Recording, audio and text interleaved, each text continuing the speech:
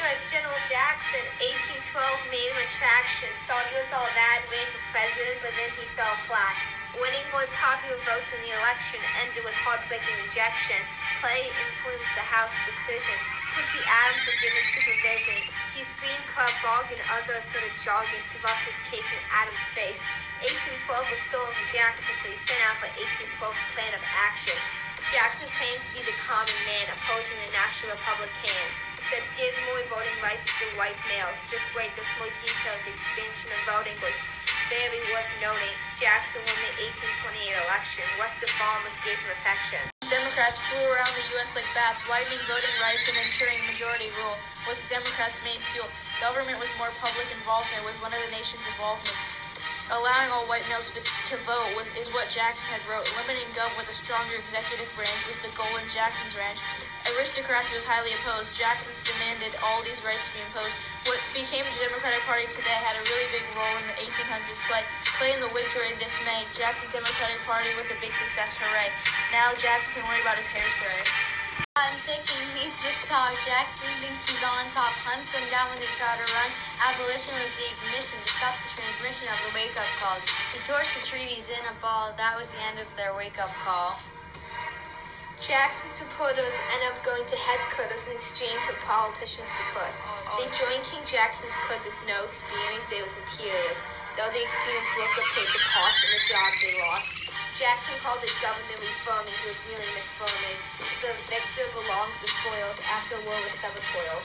Jackson said the second bank was only merely a tank. Little did Jackson know the economy would come to a slow. The 1837 Depression followed the veto of the banking succession. In 1791, Hamilton made the first bust, and Jefferson wanted to discuss. It lasted for 20 years until it would come bring tears. Needed a place for tariffs, taxes, and money, but Jackson would ruin that one day bluntly. Needed a way to manage the finances, but Jackson ruined all of their chances. McCulloch versus Maryland made federal law superior. However, Jackson's real motives were ulterior. 1832, Jackson vetoed the renewal. Him and Clay were bound to have a duel. Jackson was tyrant to Clay. King was going to destroy the bank before the charter ended. But Congress stalled so the bank could be extended. Said too much power to the wealthy and connected speculators. People turned on him and became traitors. Went through several secretaries till Roger Taney came.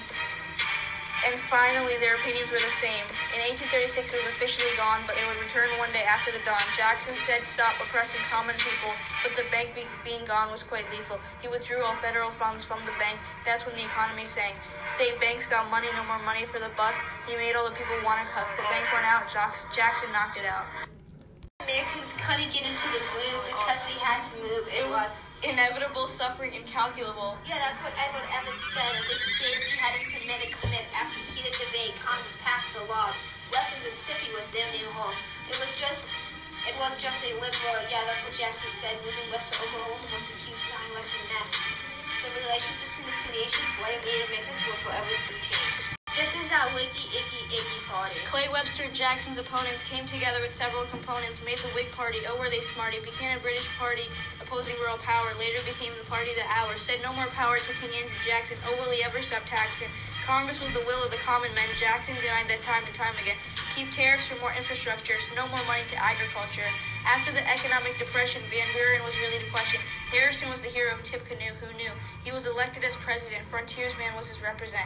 But he soon died later, the death of an amazing creator. Yeah, this is the Wiggy Iggy Party. That beat down. Do you feel the fire? You better come with a fire hose, because I'm pretty sure Jackson just got exposed.